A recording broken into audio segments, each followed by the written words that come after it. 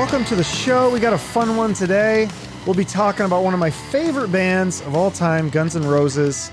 And since Axl and Slash were not available, I got the next best thing. We got Brando, who does a GNR-based podcast called Appetite for Distortion. And I also welcome back author Christopher P. Hilton, who wrote the book, The Rise, Fall, Rebirth of Hair Metal. Got it right here. Two great guests, and we have a ton of great GNR facts, stories, and opinions on this episode. We're going to go through each album and the timeline of the band, and at the end, we'll give our rankings. So it was a lot of fun. Check it out. Well, welcome to the Chuck Shoot Podcast. We have Christopher Hilton, author. How you doing? Welcome back, Chris. Hey, Chuck. Thanks for having me back on. Glad to be here. Yeah, and for the first time on the show, Brando from the Appetite for Distortion podcast. How are you doing, Brando?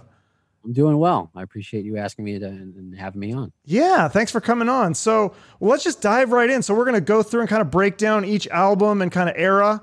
And we'll just, throw in some stories, some opinions, some trivia, and we'll just go right through it. So early days, I think most people know the story of how the name came together. It was Hollywood Rose and LA Guns. Combine the two, and you got Guns N' Roses. But did you guys know that they were once considering calling the band AIDS and Heads of Amazon? I actually just read that a couple days ago. Yeah, me too. Did you know that, Brando? How do I not know that? I don't know. I gotta go. I've already embarrassed myself. I'm not going to pretend that I know that they were going to be called AIDS. Isn't that, that's just fascinating. I've heard the name Axl. I'll have to confirm that with, I'm going to text him now and see if he responds. I never do that. I feel like a dude. Who are you going to text? Doug Goldstein, the former manager. Okay. Yeah. So he wasn't around in the early days, but maybe he'll know. Yeah. So One thing I didn't know is I knew they combined the name Guns N' Roses, but I didn't know their original plan was to have that be the record label title. And they were just going to issue singles under this record label, Guns N' Roses. I didn't know that till probably about a week ago. I don't remember where I read it. Okay. Yeah. And then, but they ended up calling it Appetite for Destruction. And then obviously the original artwork, which is on the inside of the album, was that lady being raped by the robot. That was like, yeah, you can't put this in Walmart. So they had to change the album cover. That was kind of a big opinion. The rumor was that they did that on purpose, just for publicity. I don't know. I haven't read too much about it, but that they knew when they had that second cover in the can the whole time. Oh, that makes sense. I love that artist, the painter, was it Robert Williams, I believe? That sounds familiar, yeah. Yeah, okay. He was a fan of him, and I don't know. That's what he wanted. Yeah, it's interesting. I don't think it's socially appropriate now, but it was like when you're a kid and you open that up and you see like a boob, you're like, oh, what is this? This is crazy. So, but then the album, obviously the music itself. This is classic. I think we're gonna rank it at the end, but I'm sure we all have this as number one. This is lightning in a bottle here. All the songs are great. I think my favorite is Night Train, just because it's kind of a little bit not overplayed, but still one of the greatest songs. What are your highlights from the album, guys? You got Night Train too. I remember thinking, that wasn't growing up in just listening to terrestrial radio. That's how classic rock made its impression on me. Being, I don't know how old you guys are. I might be a little younger. 37? Are you I don't know. I'm a little older. Yeah, you're a little younger. Okay. A little older for me.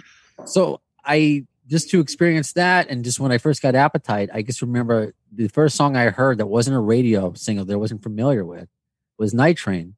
And that has just stuck with me throughout all these years. And that and Rocket Queen and Mr. They all stick. Like you said at the beginning, it's a flawless record. For me, there are songs maybe I like more than others at different parts of my life, but I never disliked a song on it. Mm-hmm. You agree with that, Chris? It's every song's good, right? Is there any that you didn't like? You've read my book. I'm a huge music fan and a huge fan of the genre, and it's my favorite album all time. And honestly, it's not even that close, right? I think flawless is probably the perfect word. There are very few albums that you can go front to back and you don't get the urge to skip a single song. And I think Appetite for Destruction personifies that better than almost anything out there. Any one of those songs, stands on its own. For me, I always had a soft spot for Think About You. I always thought it had a melody, that was not necessarily present on all the other songs, kind of an outlier, especially in terms of the you might say emotion of the lyrical content. But no, everyone's a winner for sure. I think I was telling Chuck the last time we spoke, I don't have a lot of childhood memories that I recall clearly, but I will never forget the first time I heard the start of Welcome to the Jungle. I mean, it was just like nothing I had ever heard before. Right. It was all downhill for me after that, for sure. But no, it's the perfect album, in my opinion. Do you guys get sick of the more radio hits though, like "Sweet Child of Mine"? Like, because you just heard them. I mean, they're good songs, but you've heard them so many times. Not on that record. Okay. Not on that record. But yeah, just having, especially just working in radio, and it's sometimes it's a blessing and a curse because you hear the same songs more than you hear the same songs. Right. So that's why I know over the years that GNR stands the test of time for me, because I'm not really sick of them, other than I can do without "Live and Let Die" and "Knock on the Heaven's Door." I don't need to hear that every time. Okay. I love those songs, but for me, I don't know. Maybe that's radio's fault. Yeah. I don't blame GNR for that. Well, it's definitely a thing, right? I mean, I hear people talk about Van Halen's 1984 album all the time, and they can't say enough about House of Pain or Girl Gone Bad. And you get it a lot because songs like Jump in Panama are just so overplayed. But you wondered, had House of Pain and Girl Gone Bad been released as a singles, would we be saying the same thing about Jump in Panama? Right. And sometimes, I mean, Paradise City I've just heard so many times, but I agree with Brandon. I mean, I'm never going to change the channel if a Guns N' Roses song comes on. Never going to happen. That's awesome. Yeah, it's interesting though. The first single off that album, probably, I don't know if a lot of people know this, but it was actually "It's So Easy," and they made a video for it, and it was banned from MTV, of course. But I didn't know this story. I just read this today that David Bowie was on the set, and he had a few too many drinks, and he was hitting on Axl's girlfriend. Axl punched him in the face. Yeah, and chased him out of the cat house. That's crazy. But I guess they made up, and then they went drinking later. So. Crazy story. Absolutely. Yeah. I mean, people don't realize that "It's So Easy" was the first song. What a bizarre choice for the first single, right? First of all, it was only released formally as a single in the UK, I think. They spent $150,000 on a video that included such violent images, MTV was never going to play it. It's a song that's slightly anomalous to the others on the album, and it actually starts with this very low register type of vocal. Right. Just a bizarre choice for first single. I mean, people don't realize, Chuck, I think you and I were talking about it last time as well. This album sat out there for almost a full year before it went to number one. It was months after that. I think it was released it was June or July, I think, if I remember right. It wasn't until October that Welcome to the Jungle even got picked up and played on MTV at that 4 a.m. Sunday slot that started the album taking off. And it wasn't really until I think "Sweet Child of Mine" really broke on MTV in the summer of I think it was '88 that the album made it to number one. So I mean, in revisionist history, you think, this is one of the biggest albums of all time. But right. I mean, they almost brought the band back and said, "Hey, we're done with this album. Go make another one." Before it even got a chance to take off. I mean, that wouldn't happen in today's world. No. So when did that, was it "Welcome to the Jungle" that was on the Dirty Harry soundtrack? Was that around that was kind of part of the way that it kind of broke too, right? Didn't that help give it a boost? That was earlier, if I remember. Okay. Right. Jungle actually got re-released as a single after "Sweet Child of Mine." Okay. Huh. Interesting. All right. Well, obviously that was a huge one. But the GNR Lies. So that was kind of like, they just took this old Live Like a Suicide EP that I guess it actually wasn't recorded live, but they made it sound like it was live. And then I didn't know that Paul Stanley, would he want to produce this EP or was it Appetite? But he wanted to rewrite a couple of the songs. And so they said, no, thanks. That's kind of interesting that he was involved. I didn't no idea he was involved in Guns N' Roses. It was Appetite, if I remember right. He wanted to rewrite Jungle. Yeah, I believe it was Appetite as well. But okay. There are a lot of people who also passed on them because they were just that out of it. They were that crazy. There were people who were dealing with Motley Crue that said, "I don't want to deal with Guns N' Roses." That's funny. So they were passed on time and time again. And, sometimes it took a while for Welcome. And thankfully, Sweet Child hit. That was what really helped them and break them. And it's something else that's odd. And Christopher, you probably noticed this, especially now with what we call hair metal, which I have no problem with the term. But things are more popular overseas than they are here, first or last. Like it just depends. So, GNR may have broken in the UK first before the US was hip to it, kind of thing. It took Sweet Child though for them to get worldwide, fame. And I tweeted it out today. They didn't even think that wasn't planned. Like it still boggles my mind that it took a year for this album to break. Like Right. the album we're still talking about. We're not talking about, Menudo. We're talking about Guns N' Roses, Appetite for Destruction. We're talking like a real stand the test of time album that took a year. I mean, the How strange is that thing was, possible? if you remember, I mean, Hysteria took almost the same amount of time. That's Yeah. crazy. Yeah, because even just the album cover, I feel like people would be drawn to that. But yeah, it's not like today where you can just go and listen on YouTube or Spotify. So if it wasn't being on the radio and it wasn't on MTV, but yeah, that's great. But yeah, so anyway, so the GNR Lies, what's your guys' take on that one? Because I'm listening back to this and I'm like, I'm not in love with any of these songs anymore. I mean, I liked them when I was a kid, but I'm not like, oh, let me go listen to GNR Lies. I mean, with Patience, I feel like that's a masterpiece. That's a great song. But some of the Live Like a Suicide EP, I mean, you can tell it's recorded before they really started to kind of get their groove. I mean, it's not horrible, but it's more like a test of it's almost like demos. It should have been almost released like a rarities album or something like that. Well, I mean, you got to understand what they were trying to do at the time, or what their manager was trying to do, right? I mean, they were back in and they were having trouble generating new material for a new album or even getting the band together, and coming off the road, they were a nightmare. And Alan Niven, who was the manager at the time, I mean, he was just trying to buy them some time so they could get their act together. I mean, this was clearly just something to hold the fans over and to hold the record label over. That's the only reason it was out there. I mean, you're right. It was cobbled together. I mean, 99.9% of the fans at the time they'd never heard Live Like a Suicide. And so they didn't know, it was really just that record on side A. They probably didn't know it wasn't live either. And then the 4 songs on side 2, I mean, they were written in a couple of weeks. All 4 of them were recorded in an afternoon. Right? Slash says it's the most lucrative afternoon he's ever spent. And I mean, the demand for all things Guns N' Roses at the time was so high. I mean, they could have released an album of Lullabies and it still would have sold 1 million copies. And this EP, out there, bam, 5 million copies. But that's why it was out there, just a holdover. It's not something the band strategically wanted to do. Mm-hmm. You're going to find something that's interesting. It's not out there yet. It will be. And I'm not going to ruin Doug's book sales. But Doug Goldstein, who is the manager, and he's going to clear stuff up. That's what he's been telling me for years. I know him and Alan Niven. I'm friendly with both. I don't get in between, who's right and who's wrong. I just tell people stories. But there was a time where no pun intended, we're not Chinese democracy yet.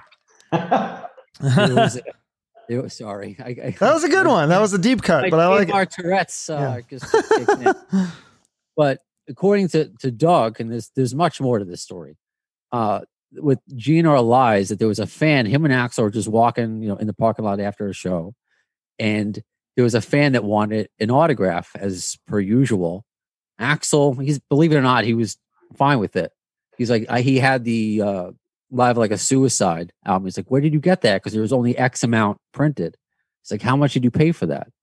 And he was like, for whatever amount of money. He's like, no, I can't do this. So he signs it for him anyway. It bothers him that his kid is paying so much money. Yeah. So he talks to Doug. He's like, what can we do to beat the bootleggers? And I guess not in the way that we believe Axl doesn't like bootleggers. Again, Chinese democracy leaks. We're not there yet. Mm-hmm. That what can we do? He's like, we already have this album. Let's just put that out again with 4 acoustic songs. You have like a whole other album that's going to buy you more time. So in addition to, it's buying time, it was also like Axl's like, how do I beat, this kid who just wanted an autograph having to pay like $400 or whatever dollars for this album. Oh. So like little tidbits. That's something Doug wants to do. I sound like Paul Heyman being a conduit for Brock Lesnar or something. if you get that reference. I don't, but I'm still laughing. A point being, like, because I'm telling someone else's story, and that's what's been going on. In addition to doing the podcast, I'm trying to work on his book. So that's cool. It's on my brain. This terrible, Guns hat that I bought on Amazon. I don't know if you've noticed that. It's terrible. Yeah, you got the GNR Lies hat. That's awesome. No, it's every album. Oh, it's every. Oh, okay. I see. Yeah, on the other sides. Oh, that is cool. Wow, that's neat. Did you have that handmade or what? No. So someone was actually selling this, and I actually bought it off Amazon. Oh, okay. It's not. If you want to say it's attractive, sure, that's fine. That's cool.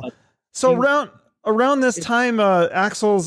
This is one of many feuds that he had, but the Axl Rose Vince Neil feud. This is one of the most famous ones. So the story I heard was that one night at the Cat House, Izzy Stradlin supposedly grabbed Vince Neil's wife's boob and kicked her in the stomach when she was pregnant. And so then Vince Neil's like, if I ever see that motherfucker, I'm going to punch him in the face.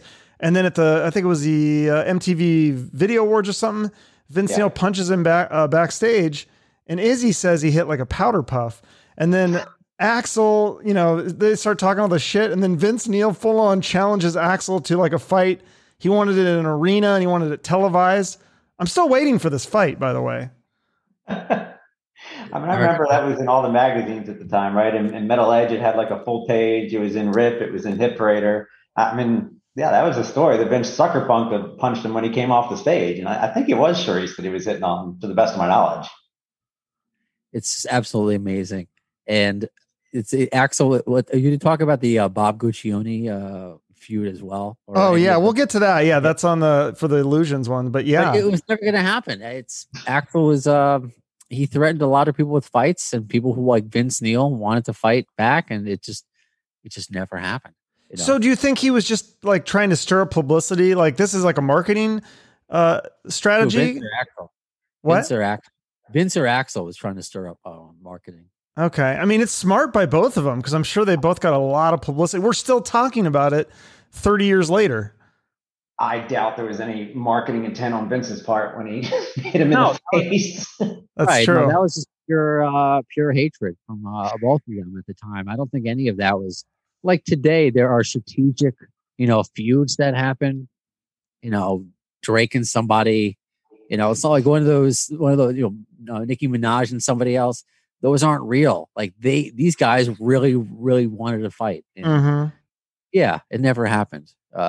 Maybe today, maybe Vince Neil will fight like Luke Paul or something like that. Better take that. Sorry. But if it did happen back in the day, who do you think would have won the fight? Axl, because crazy is like always wins. That's what I was thinking. Chris was saying Vince though. I don't know. I think you're right. I mean, you got a total road rage, right? Yeah. I wouldn't want to get on either one of them's bad side though. I mean, that would. Yeah, they'd probably kick my ass. Even today, they'd probably still be able to kick my ass. But before they released the Use Your Illusion thing, they had this rule that I guess it was like pulling back. Like it was like an unwritten rule. Like when the drugs and shit got too crazy, like if they had to record or do like a concert, they were always into drugs and stuff. But if they're like, oh, we actually have to like record an album, we'll kind of pull back on the drugs. And I guess Steven Adler just couldn't get it together, so they had to. They said Civil War was the last song I recorded. It was stitched together from 60 takes of drums. They had to like put it together in recording because he just couldn't play a full drum set. Is that true? He couldn't get it together. Yeah, he had a very difficult time. Their addictions, were really getting difficult at this time anyway. I mean, remember when they came off the Appetite tour, they were literally homeless street rats before that. And they come back to a world where they can't even understand their own fortune of fame, right? And they got the money to feed drug addictions, and not your average drug addiction, right? It was heroin, especially for Izzy and Adler and Slash. And even before the bulk of the recordings for Illusions, I mean, when I think about the beginning of this thing unraveling, I always think back to those Rolling Stone shows at the Coliseum in the fall of '89. Guns N' Roses did 4 shows. They got paid like $1 million to open for the Stones. And, they hadn't toured in almost a year, and they were, sloppy, right? I mean, Slash and Adler, particularly on the stage, they weren't tight. They were messy. And, Axl Rose is prone to these temper tantrums anyway. But, of course, he doesn't show up for the first show. So Alan Nevin, of course, works with, as I remember, the Stones people and the LAPD to go handcuff him and drag him to the arena. And then they had, it was Living Color. It was the band, if I remember right, that was opening at the time. Right. And 1 in a Million was out. And of course, 1 in a Million has these god-awful lyrics, racist lyrics.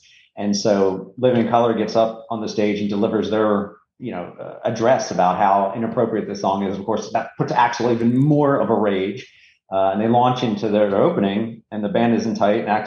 And he announces to the whole crowd, right, that this is the last time you're going to see Guns N' Roses. People don't get their stuff together. I think he said they don't stop dancing with Mr. Brownstone, which of course was their word for heroin. But I remember reading in Duff's book, I think that, he said that was really the beginning of the end for them. That after that, they were never really the gang again. And I think that just continued when they got to the record company finally forced them to do some recordings for the Illusioner albums. Yeah. Adler, he claims that, he was trying to kick the habit and the opiates were affecting him. But yeah, he couldn't get through Civil War and they said, we can't do this. I mean, you could write volumes about that particular Adler story in and of itself. It's just crazy that like when Guns N' Roses has to tell you like you're doing too many drugs, like at that point, like they're like, look, we do drugs, but you're like on a different level than us. Like that's crazy. And he never did rejoin, which is sad because I thought he was supposed to rejoin when they had the reunion in 2016, but then he hurt his back or something, so he couldn't come. He did a couple of spots. He did show up on a couple of shows. And I think his involvement at the beginning is something left into for interpretation, depending upon who you ask. But he can play shows. I mean, he's doing his solo thing now. Yeah. I mean, he's out there. He seems to be healthy. But yeah, at that time, he just couldn't get it together while, the other guys were slowly dying. They were able to play. Yeah. He couldn't play, and was also slowly dying. And it's just a miracle that they're all here. Yeah, no. So, I mean, and this isn't as bad as the Chinese Democracy, but I read that it took 2 years, 7 different recording studios, 36. I mean, how many songs were there? There was one thing, 36 songs in 36 days, but I think there's even more songs. I think they had enough for 3 or 4 albums.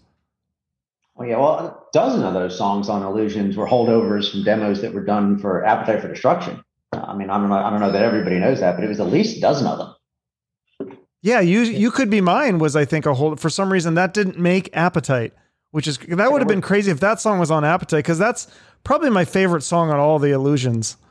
Oh yeah, there were a lot that were discarded from Appetite.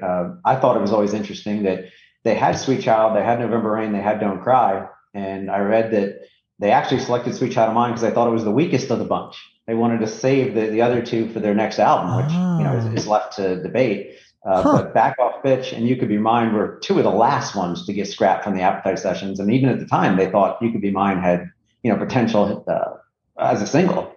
But they were 2 of the last ones to get scratched.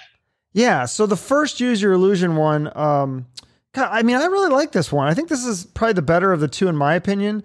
Just overall, because there's so many good. There's only a couple of songs that I'm not a huge fan of, but Dust and Bones is good. Double Talk and Jive, Don't Cry. I mean, so many good ones. What's your take? What's your guys' take on that one? The first Use Your Illusion.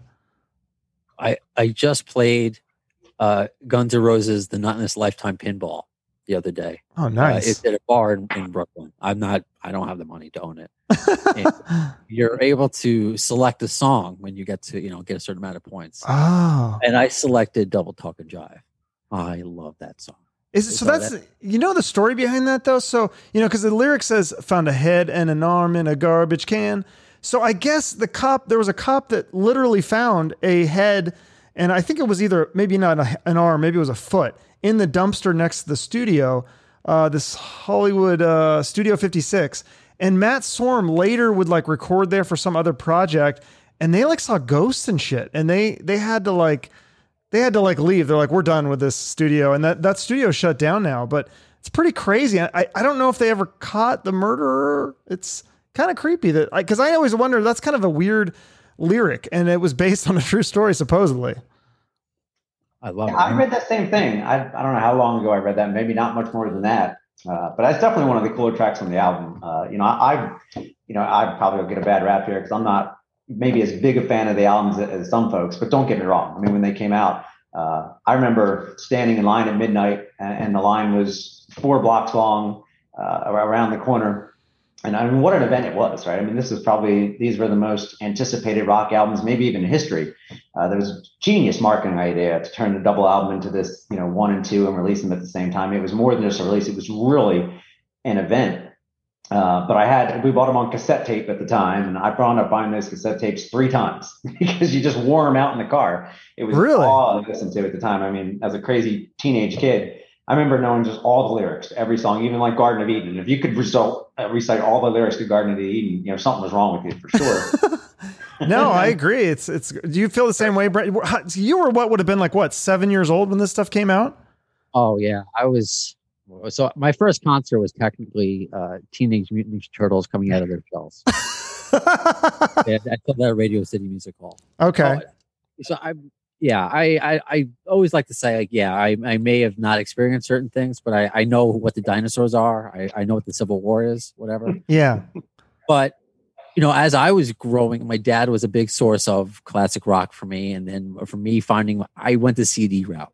I had cassettes. My first cassette was Dookie, Green Day's Dookie, which I got in a Hanukkah stocking. That's another story. Okay. That's when I was a kid. And so when I was finally able to buy my own CDs, I'm like, I want to get Guns N' Roses. I'm like, I love, whenever I hear this band on the radio, this is the band that I this might be my favorite band, So a friend of mine recommended first, we just already spoke about Appetite, but when I got the Illusions finally on CD, I've never experienced a journey like that. I wasn't, I didn't have The Wall. I didn't have, I can really experience. Yeah, Appetite was a great album. But this was like, I felt like I was in a journey going from each, the first track to the last track on both albums. And that's the way I feel about it now. Yeah, it's such a popular discussion. And I don't know if that's next on your list of, cutting it down to one album. I wouldn't change it. Yeah, we've all done that. Yeah, Chris and I have both done that. We compared notes on that. Well, you'll have to send us your list of that afterwards. But you wouldn't change. You'd keep it as 2 albums, really.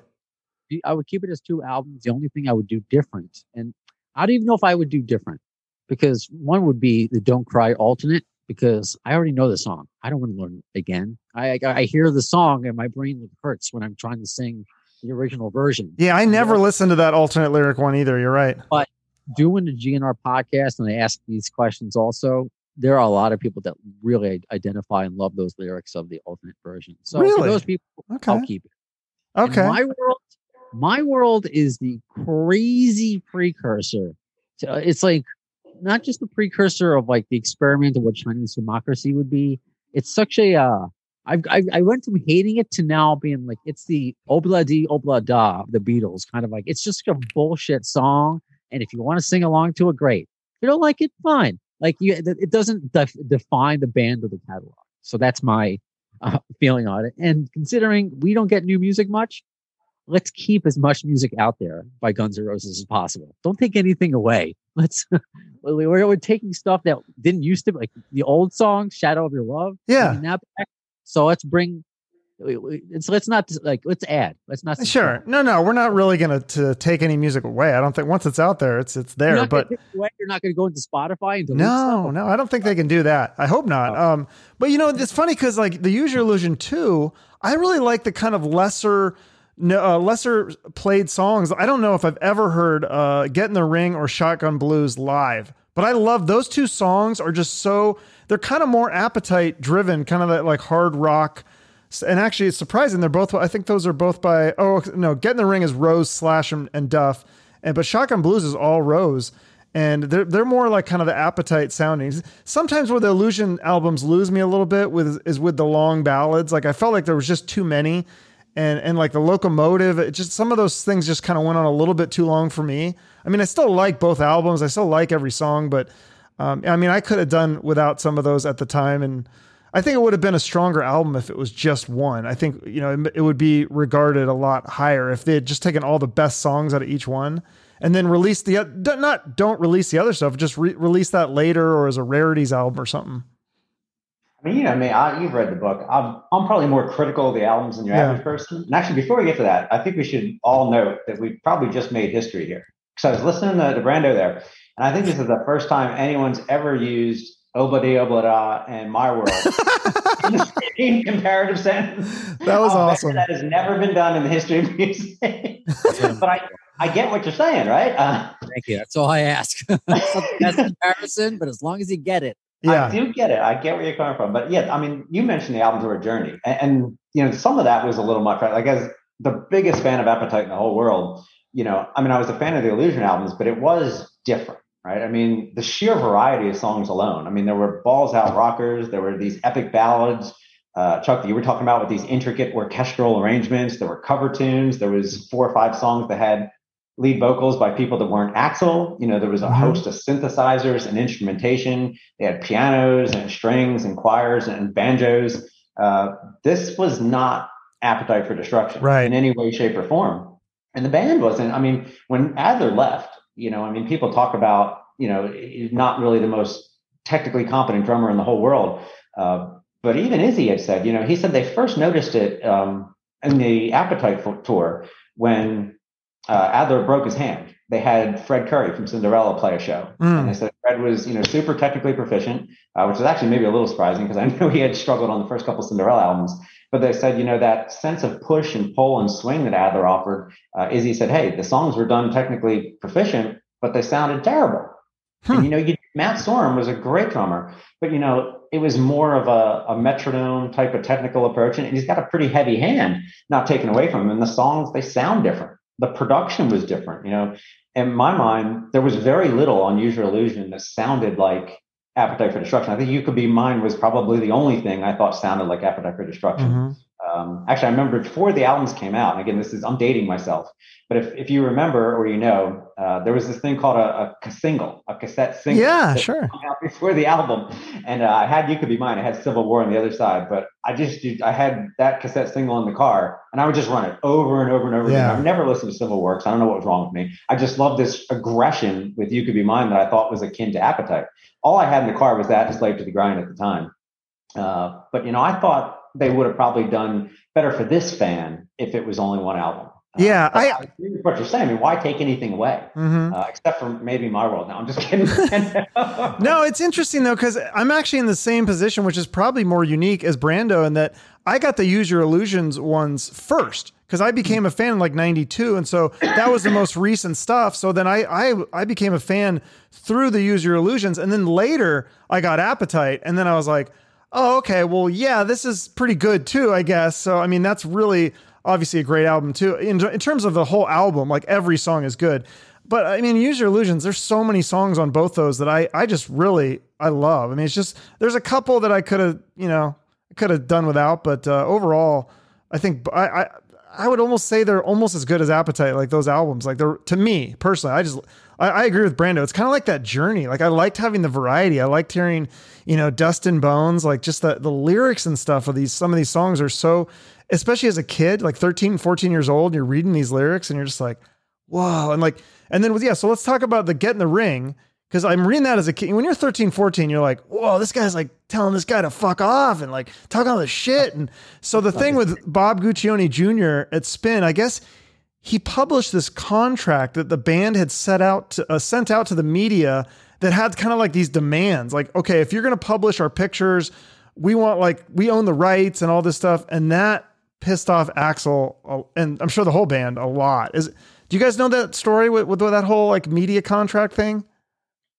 Yeah, no, I do. And I was lucky enough to actually speak to, I'm going to tell my fiance right now that I'm doing a podcast. So I have to text you back. Okay. Is that okay? All right. Well, that's fine. Yeah. This is very important. All right. I'll talk to you later. I love you. Bye. All right. So that's what happened.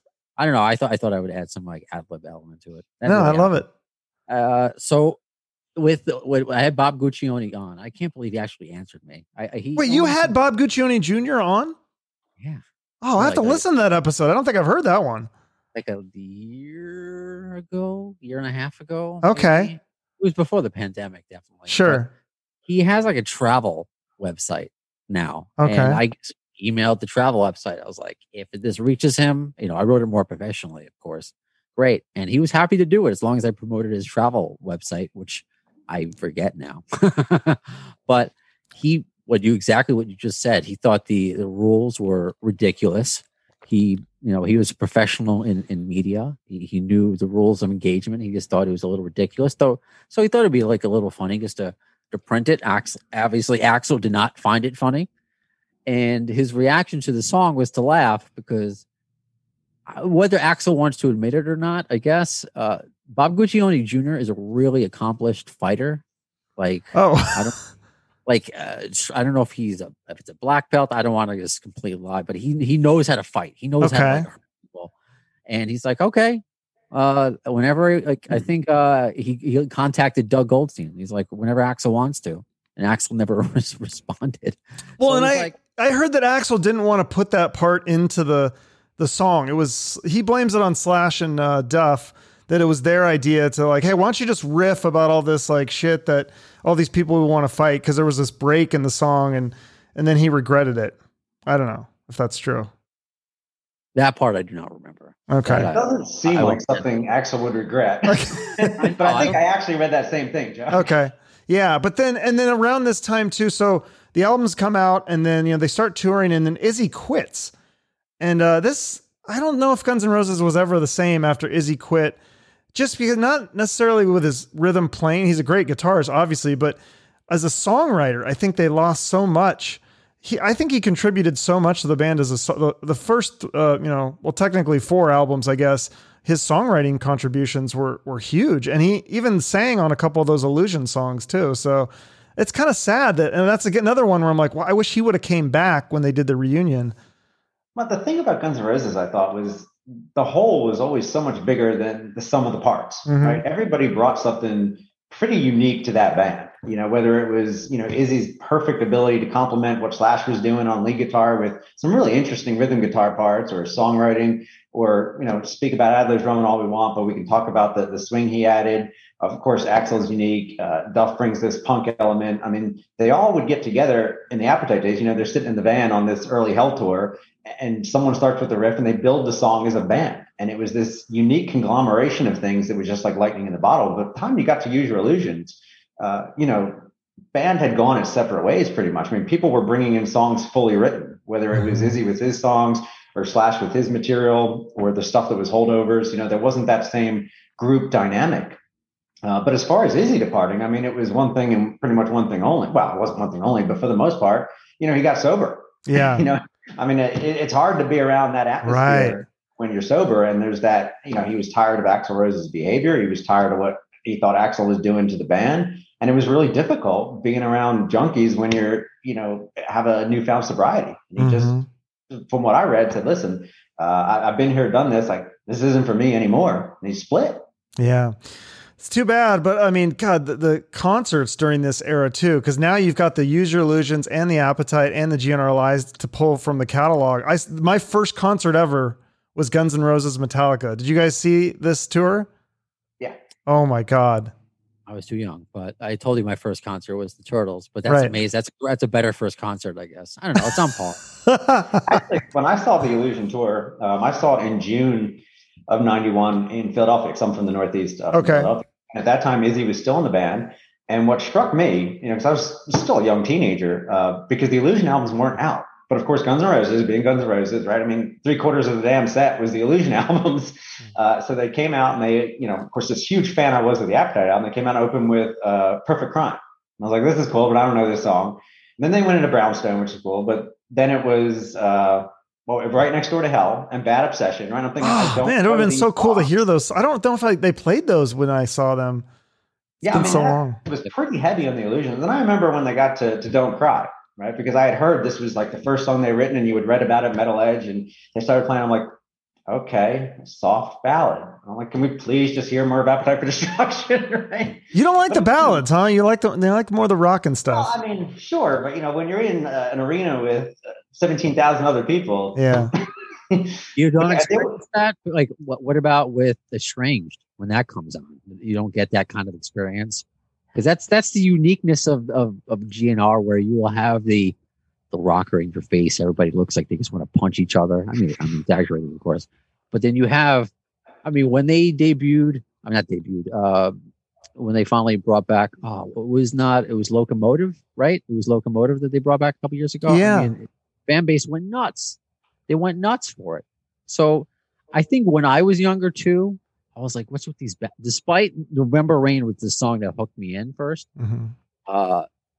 But the longer songs, I was a bit like, I want the rock and roll songs. But the older I got, the more I appreciated Breakdown, Locomotive, and what he was able to do. And I certainly wasn't able to handle Chinese Democracy as a young kid. I like it now, but I wouldn't have been able to handle it as a kid, especially coming off Appetite. Sure. And if that's your first introduction to them, I could see it being, what is this? Yeah, that's tough. That you went kind of like your Illusions backward. It's like you learn different. Yeah. So it wasn't as much of a culture shock to you as it was to Chris. Sure. So what about the spaghetti incident? Well, before you go there, I mean, that tour deserves to be recognized for what it was, though, right? I mean, this is one of Yeah. the most dysfunctional high drama tours in rock and roll Right. history. Not to mention the longest tour in rock and roll history, perhaps. Yeah. I think they had over 7 million people by the time that thing was done. 30 some countries. More than 2 years. And those shows were. I mean, we all know. We don't have to recount this. Everybody who's listening to this knows, right? Every show was a spectacle of, is Axl going to show up? Are they going to go on 2 hours late or 3 hours late? But they were still amazing performances at the time. I mean, I was lucky enough to see a couple of them. And of course, nowadays you can watch as many as you want and go out on YouTube. But the band was pretty tight, to your point, when they hit the stage. Yeah. So, and just to play for as long as they did, and they still did this. It's incredible. I mean, I don't know any other bands that play for 3 hours, especially with the level of intensity they're bringing, particularly Axl Rose. I mean, that's not an easy vocal assignment to sing that type of material for 3 hours. I know he has oxygen beforehand and everything, but God bless him. It's an amazing accomplishment. But this was between St. Louis and Montreal, and how many other things could we talk about if we could talk all night? This was a heck of a tour. Right? This was not your average tour. Yeah, riots and all sorts of fire with James Hetfield's hand. And how did they do those long shows if they're all fucked up, though? Adrenaline, baby. It's the or coke or speed, or what was it like? They do the downers after, or because they sounded great. They didn't sound fucked up or anything. It's crazy. I often said that tour itself belongs in the Hall of Fame, because what tour do we talk about like that? Do we talk about? I mean, like really, when you really think about it, what is like the anniversary? Like every year we talk about the Use Your Illusion tour. Do we do that with any other band like that? Yeah, it's like, oh, I saw Metallica and Justice for All. Awesome. But do you really talk about that tour like we talk about Use Your Illusion? So, it was amazing. As a 14-year-old kid, I was blown away. Metallica was amazing too, of course. And to see those two back to back, and it was, of course, a late show. I think it got out at like 3 or 4 in the morning. And so, yeah, that was, my parents still came and picked me up, to their credit. That was amazing that they let me do that. But anyways, so we'll move on though to Spaghetti Incident. I don't have a lot to say about this one. The title obviously was a reference to Adler's drug habit, because he referred to his cocaine as spaghetti because he kept it in the refrigerator next to the Italian takeout or something like that. I mean, I don't know. I remember being so excited for new Guns N' Roses, and I just couldn't wait. I was like, I don't care what the hell they'll call it. I grabbed the album and I listened to it and just kept listening to it, tried to get into it. Just couldn't ever really get into this one as much as the Illusions or the Appetite. I don't know. What's your guys' take? Yeah, it's underrated, to be honest with you. You think so? So underrated. Huh. Because immediately I loved Duff's, even though I'm not the biggest fan of Duff's voice. I think it works in certain punk ways. Yeah. It's true. I mean, so fine going back, because an album, it works because it was with Axl. But when he does Attitude, I love it when he does it live. The Spaghetti Incident, the story I heard was when Steven was suing the band for his rights. And it was something in the papers to the lawyer. It was something like they were trying to build characters, like character witnesses. Like what was being roommates with Duff like? And apparently one time they had an argument of, fucking, you left too much spaghetti. You left some leftover spaghetti in the refrigerator, stuff that me and my girlfriend, bitch about. It's dish stuff. So the lawyer goes and it reads that and takes it. He asks stuff like, "How do you get along with Steven?" We get along. It's just sometimes like, if you leave spaghetti, we had that spaghetti incident, whatever. So the lawyer, I believe, during the trial, asks seriously, "Can you tell me about the spaghetti incident?" Yeah, well, that's true. It's like, what? It's like, what are you talking about? So that's the story that I heard. But I heard a similar story, just a slightly different version. Yeah, I think I've heard that all too. I did hear, this is interesting too, that originally it was going to maybe be called the Pension Fund, because they were trying to, and I think this is really cool. They're trying to help these artists that wrote these songs by giving them some royalties of these, like, kind of, some of these punk bands they covered were more obscure and maybe, probably weren't doing too great financially. So this is going to help them out because they're, they figure they're going to sell a couple million copies of this and they'll get some royalties. So that's kind of cool. They left it in the liner notes to please check out the originals. And I just think it's awesome because I'm just an old school punk fan. So I love the fact that they cover the Dead Boys and they got to work with Michael Monroe. Yeah. So there are some good moments. Like, yeah, it's all covers. I get it, especially now when we get to see them. For those of us who have seen them live when concerts were still a thing, and they keep adding covers into the set. It's like, well, Axl and Slash are back together. Stop playing The Seeker. Like, come on. I don't care. Yeah, what is it? Why do they do? Because it's not like they had never done covers before. They did a bunch of covers on the Illusions and even the GNR Live. So it's like then they did a whole album.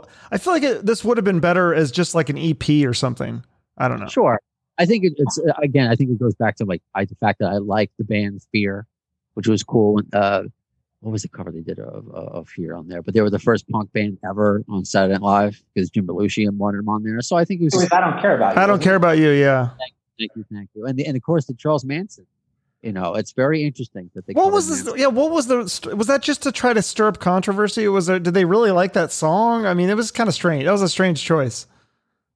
It's not that it was nothing to support Manson and what he did. It was nothing like that. I'm sure part of it was like, I think Axl was really against the press then, and it's just so interesting considering the press was so tame to where it is now. You know, and he's like, they want to make me into, you know, I love serial killers. Fine, fuck you. I love him. You know, fine. Here you go. And it's interesting. And I actually got to speak with Damon Harriman, who played Charles Manson in both Mindhunter in the Quentin Tarantino movie. What was it? Once Upon a Time in Hollywood. Oh yeah. It's just he happened to play Manson twice. So I guess I asked him about his music, like, what do you think of Manson while studying for the role? And he's like, it's good. Yeah, you could see why there was some interest, but you can also see why he never made it.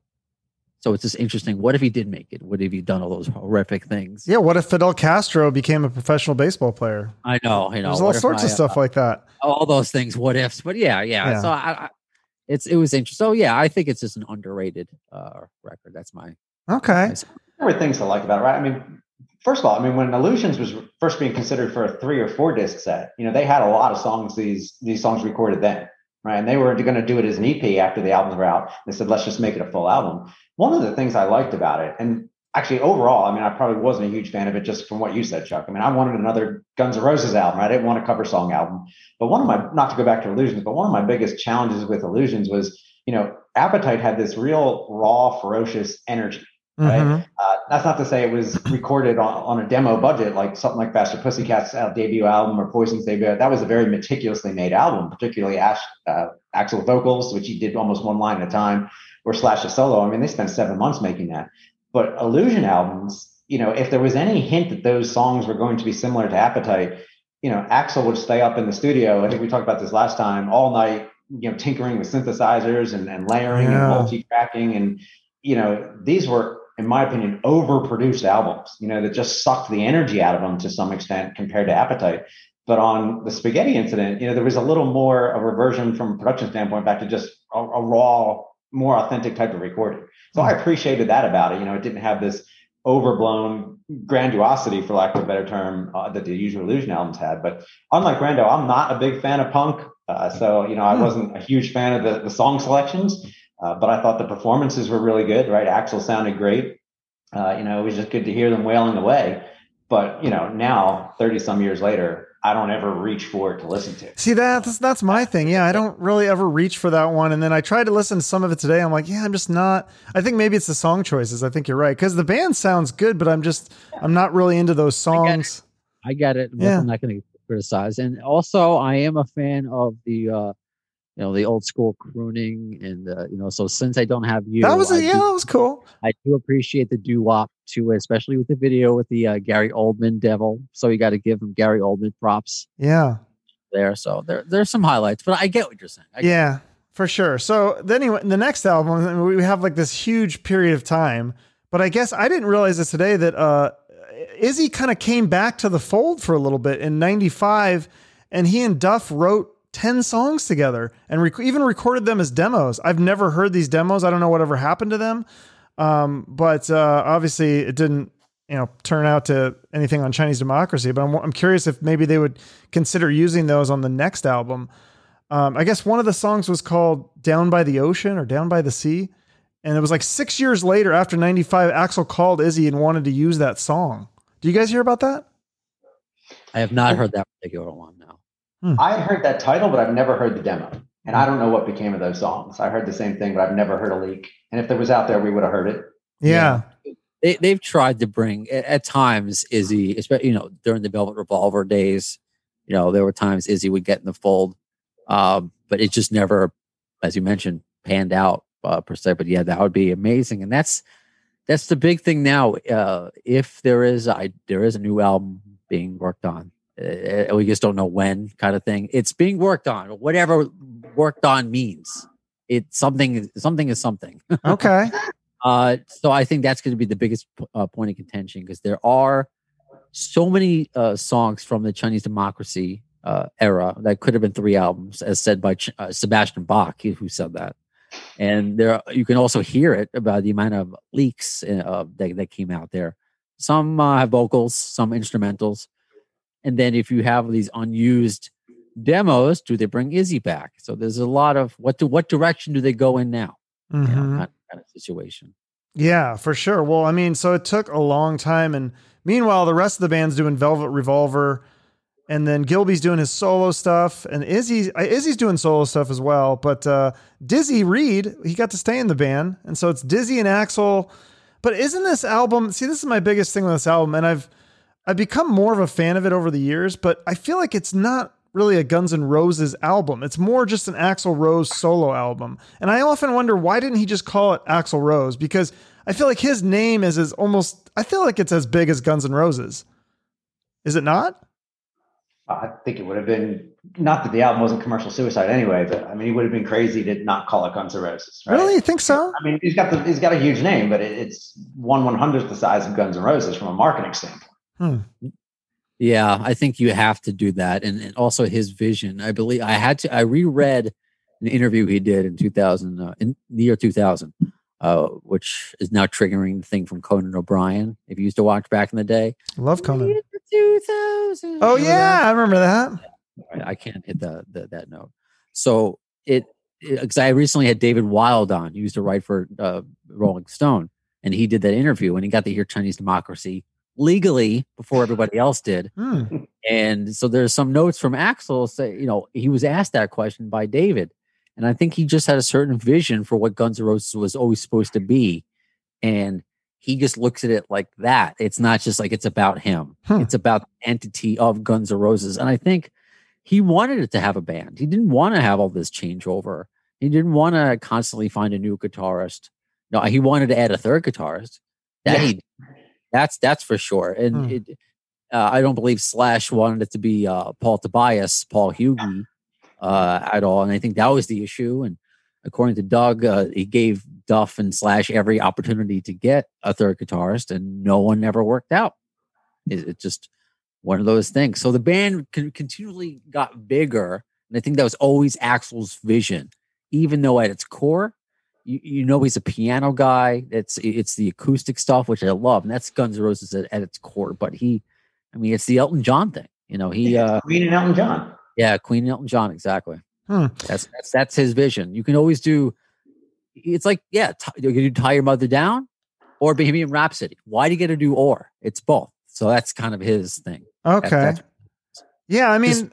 For him, I think the first time this album when I first got it, again, I was so excited. New Guns N' Roses, oh my God. But yeah, it doesn't sound anything, even like the Illusion stuff. I was like, dude, I don't know what this is. I did like the first single, Chinese Democracy. I like that one. And then the rest, I just couldn't get into it. And then I saw them on this tour. It must have been like, I don't know, 2012 or something like that.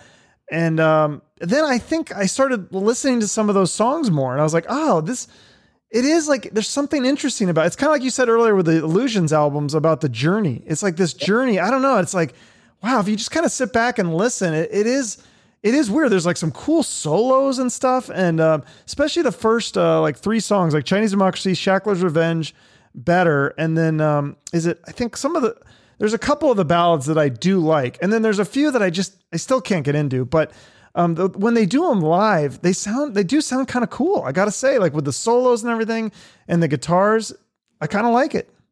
But you talk about journey, right? I mean, before we get into the songs, I mean, we at least have to give a nod to the journey or odyssey, for lack of a better word, that was the making of this album. Mhm. I mean, there's nothing that's been. We talk about the Illusion Tour as being, a singular event. There was nothing ever like the making of Chinese Democracy. $14 million to make it. Right, Most expensive rock album in history.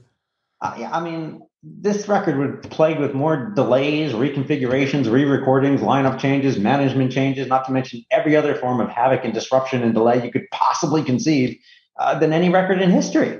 Right? I mean, this was a ridiculous event, of so much folly and absurdity getting it out there. And we were there the whole time, right? Waiting for it and dying for it. And how many times was it going to come out next month?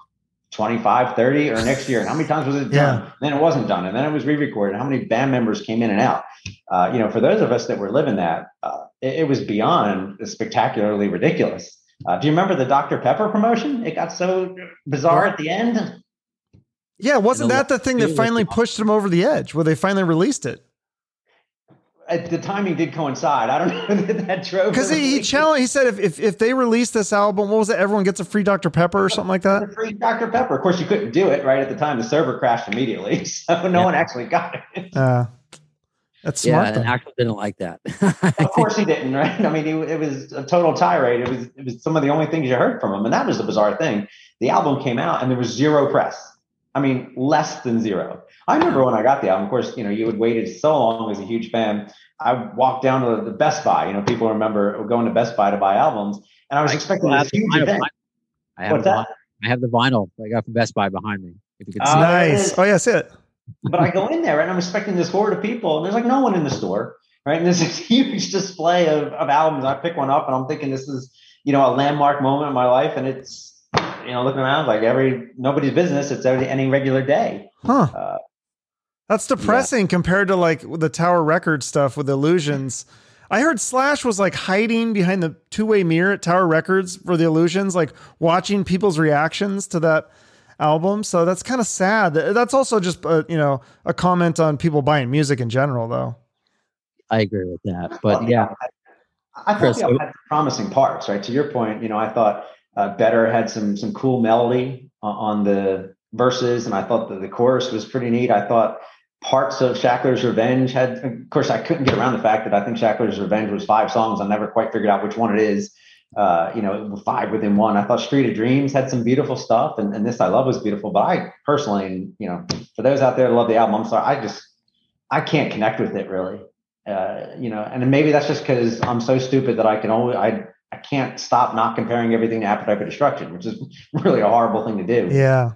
But it's just such this dissonance of sounds and styles. And, there's like 3 attempts to re-record Estranged, perhaps. I don't know. It's tough for me. And I listen to it all the time, trying to see what other people see in it. So it's not like I'm closed-minded on it. I don't know. You seem to be a fan, Brando. Yeah, right? Let's hear your take, Brando. You've got vinyl. Well, it's just to go take a couple steps back. You talk about Best Buy. You talk about the experience of 1991. I didn't get to have that, so I was experience that. So I go. Did you camp out to the Best Buy or anything like the night? You're the only one there. Okay, yeah. I know. I would have been. I went. Probably earlier than I normally would have gone out. Being probably in college at the time or around that time. Going like 10 a.m. shortly after Best Buy opened. There's no line. It's everything. Yeah, you see the one display in front with the vinyl, and I picked up the vinyl and I held it above my head like Simba, Mufasa and Simba the Lion King. I'm like, real. I have it. No one can take this away from me. Yeah. And I got the CD also because I only really had a CD player. I don't even have a record player. I for whatever reason I wanted to have the vinyl of Chinese Democracy. Like I was Indiana Jones finding some secret indent or something. It was ridiculous. So when I got it and started listening to it, I'm like, I heard Chinese Democracy before, especially with the leaks. That's a whole other conversation. Should I have listened to them before or not? I mean, it was part of that ride of being a Guns N' Roses fan, wondering if you were ever going to hear anything, so you needed to take part in it. So I did like Chinese Democracy a lot, the first song.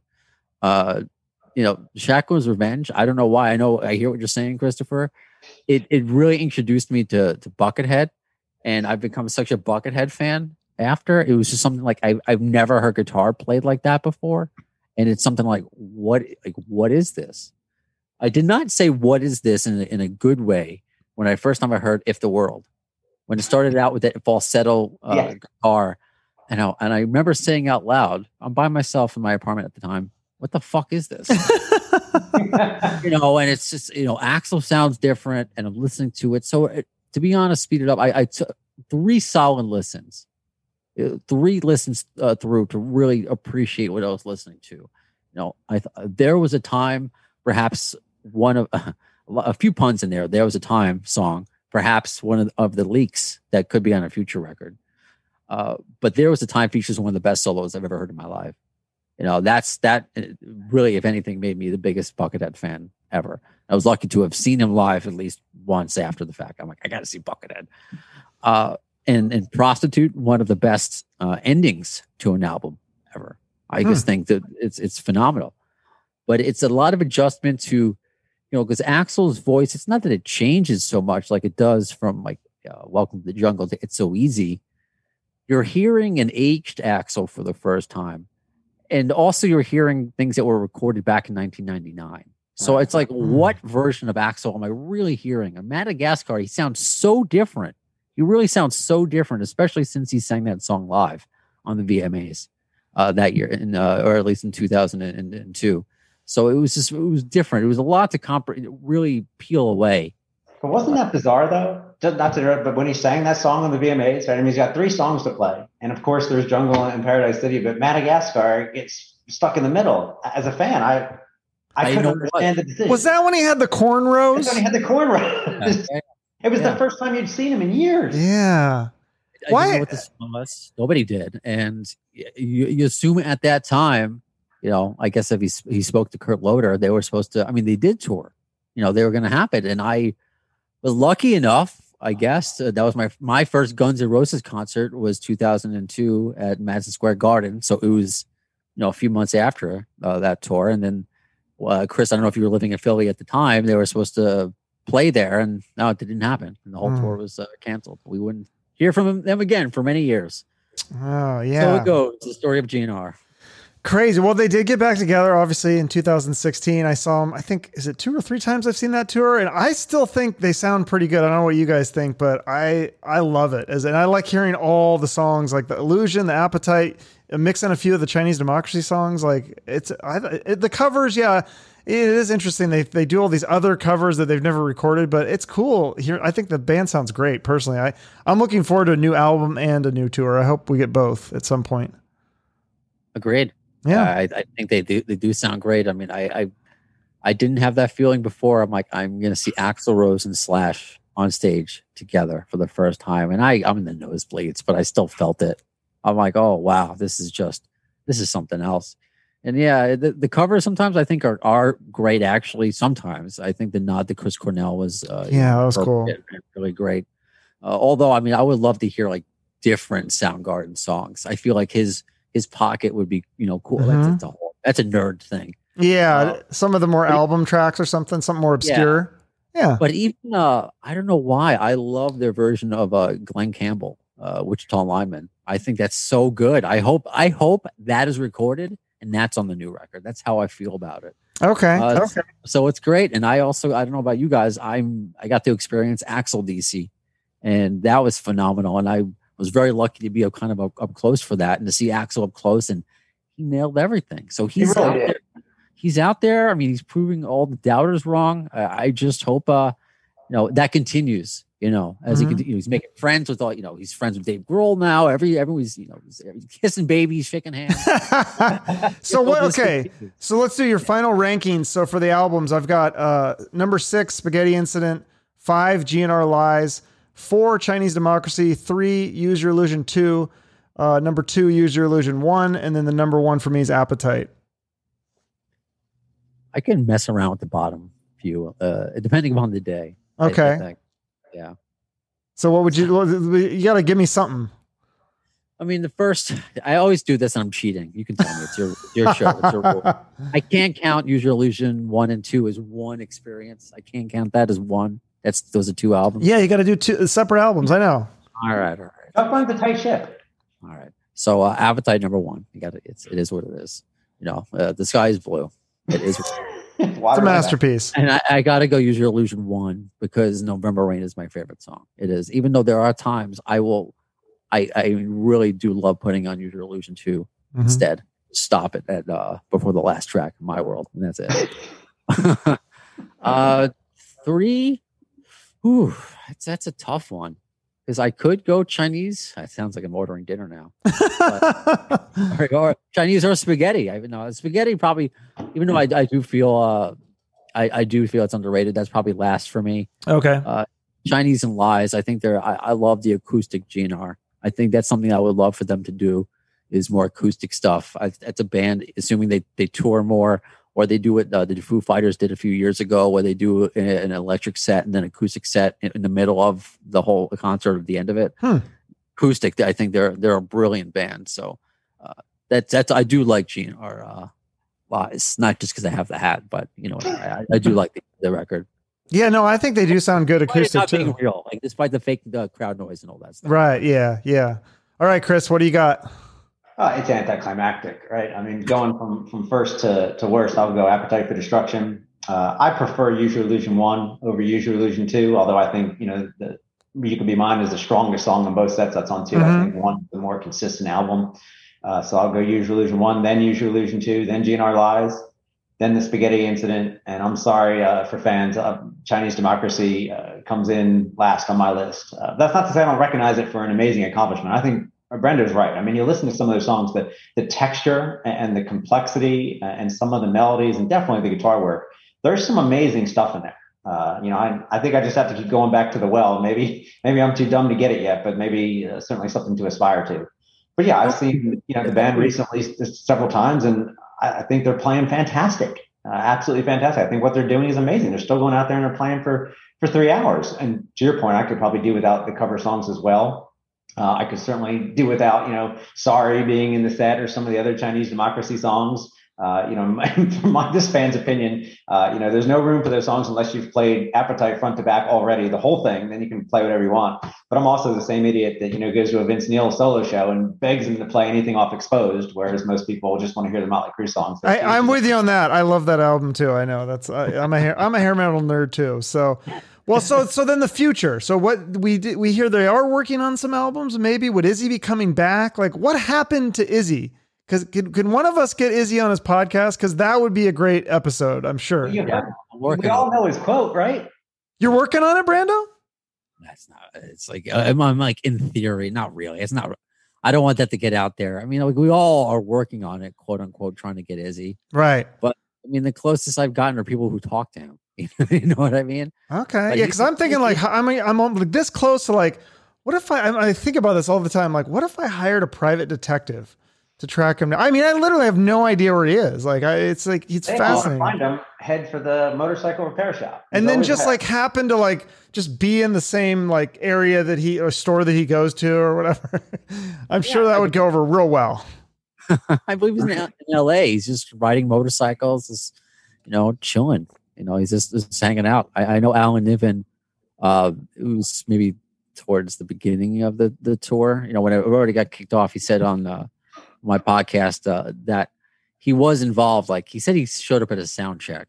I think the word sound check may be that's leaves room to be interpreted, because I don't think he like showed up to play necessarily at that moment, but he did show up, and for whatever reason, flew back home.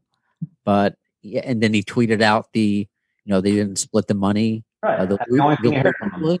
Yeah, I mean, it's a joke amongst the GNR fans that he tweets twice a year. Thank you for the birthday wishes, which he did recently. Yeah. And happy holidays or something like that. That's usually what he does. So he's alive. He's there. Good. I think almost a dozen solo records now. I mean, the guy's active. He hasn't had a solo record in like 12, 13 years or something, though. I think if anything, I'd like to just see him in the songwriting help. If he could just help, write some of the songs. Like, imagine if the whole band wrote and recorded even 5 songs together. Wouldn't that be amazing? Like, you would get Adler back too, just for 5 songs. It'd be amazing. Of course. The only thing I can go by, and this is kind of like along the same lines of Axl Rose saying Chinese Democracy is going to come out soon. I was talking to Susan Holmes McKagan, and she was Duff's wife, and she was promoting her book. And then 50 minutes into the interview, I'm not asking her about new music. That's just not my style. I mean, who is she going to know about the new Guns N' Roses music because she's married to a member? But she's like, oh, I've heard some new GNR stuff. They've been fastidiously working on some new music, and I've heard some bits and boops, or however she phrased it. I can't give too detailed, but I've heard it, and it's epic. And that was like a year and a half ago, 2 years ago. And I don't even know what she heard. She may have heard, a Chinese Democracy leak. So something's happening. It's just with this band, you just don't know. You're not going to get a press release. When Chinese Democracy comes out, they're not going to do press. This is why they are a special band that we still talk about today, because they're frustrating, but they back it up whenever they deliver, whenever they show up. It's something else. Yeah, I'm excited, especially to have Slash and Duff back in the fold. I think we will get a little bit more of that early sound as opposed to the full Chinese Democracy. Maybe like a splash of that, but it'll be interesting to hear what if they do something with Slash and Duff and maybe even Izzy and Adler. I think that would be amazing. So awesome, guys. Well, thanks. This has been a lot of fun. I do like to end each episode with a charity. Chris, I know you work with the Humane Society is it North Carolina? Is that right? No. Humane Society of Charlotte. Yes. Wonderful organization. Please help pets if you can. Okay. So I'll put that in the notes. And then Brando, is there a charity that you want to support here at the end? I'll just mention just personally, anything that supports, helping people get mental health access is super important to me. But I guess also what I mentioned, because my fiance is here making me dinner, that she's a dance teacher and she works for Autism Speaks. Okay. So that's an important charity. So okay, I'll put that in the notes as well. Well, thanks, guys. This has been a lot of fun, and I'll get this episode out soon. Thanks, man. Thanks, Chuck. All right. Good to speak with you, Brando. All right. See you guys later. Bye. Bye-bye. So fun to talk Guns N' Roses, especially with two people so knowledgeable and cool.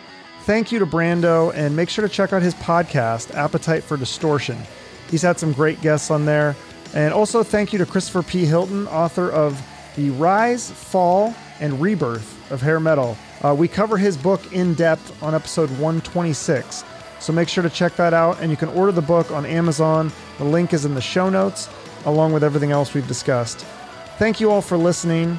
If you really want to support the podcast, you can like, share, or comment stuff on social media or YouTube. That will help me out. Also, I've been getting some great feedback lately from people who are reaching out and telling me that they just discovered the podcast and that they're loving it, and they're going back and they're listening to old episodes. So I'm extremely grateful to hear that. And I love when anyone reaches out to tell me they enjoyed anything I do. And I try to do that with any podcast that I listen to, or just anytime I appreciate anything anybody does. I think the world could use more of that right now. So I hope that you tell somebody that you appreciate what they did. That's a good thing to do. Have a great day, and remember to shoot for the moon.